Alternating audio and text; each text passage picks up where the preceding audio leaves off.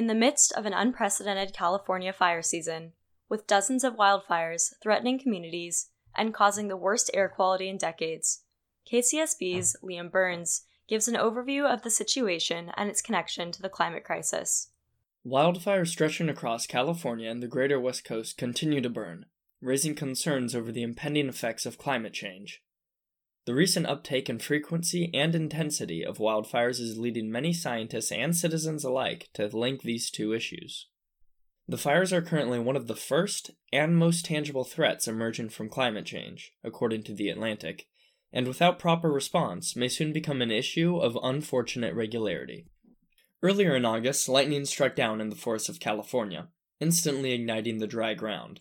California's recent history with drought has produced millions of dead, dry trees laying on the forest floor and acting as kindling for potential fires. Because of this, many have attributed the cause of these wildfires to one sole issue: inadequate forest management. However, scientists maintain that the developing problem of wildfires is more complex, linking it to the growing prevalence and intensity of climate change. The American Farm Bureau Federation claims that inadequate forest management, coupled with the drier and hotter conditions as a result from climate change, has been the reason for these larger and more catastrophic fires. They have recently sent a letter to Congress advocating for the Emergency Wildfire and Public Safety Act. This act, which is being considered in Congress today, would speed up forest management and reforestation, while also eliminating dangerous dry wood from the forests. The New Yorker reports that as of now, the fires in California have burned over 3 million acres. Tens of thousands of people have been forced to leave their homes, and at least 36 people have died, with dozens more missing. In cities and towns across the West Coast, far away from where the fires are burning, thick walls of smoke are cast above, creating some of the worst air quality ever experienced on this planet, with AQI well past 150. In different areas of Oregon, the air quality has become so threatening that it goes beyond the scale of the state's air quality index.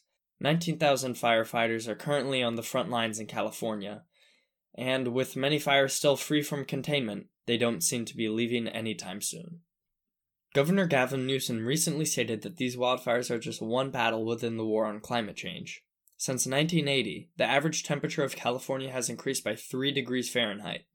California has seemingly been battling the woes of climate change for nearly 4 decades, and when expanding the lens even further, we can see many instances of climate change already affecting the lives of countless Americans.